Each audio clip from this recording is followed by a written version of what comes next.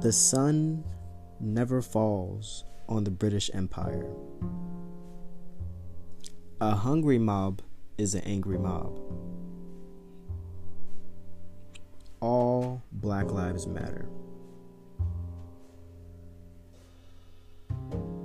There's a lot going on in this world. And as a single person out of several billion in this world, sometimes it feels like you don't have a voice. Even when you give your voice to the world, you don't get a response. And after a while, you're just like, there's no purpose for it. All these protests going around for something, and most of the time it's social. It's political in some way. It deals with someone's life.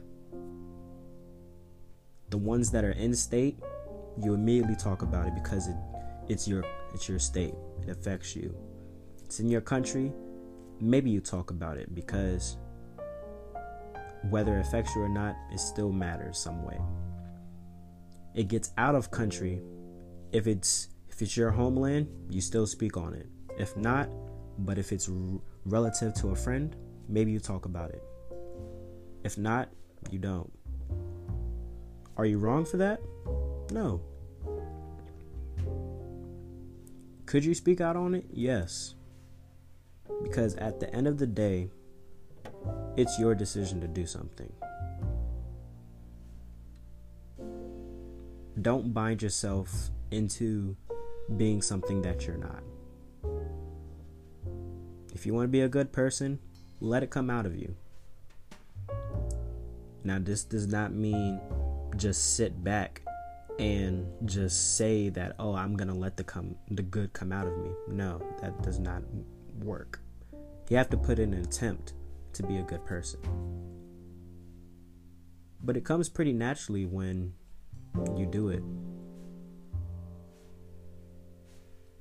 It's human nature. We're social beings.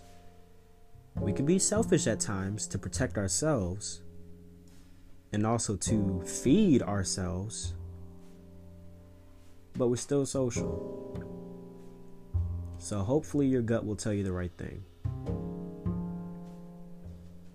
Stay tuned for the episode. We're going to talk about Imperial side effects. The Debrief with Reggie Allen.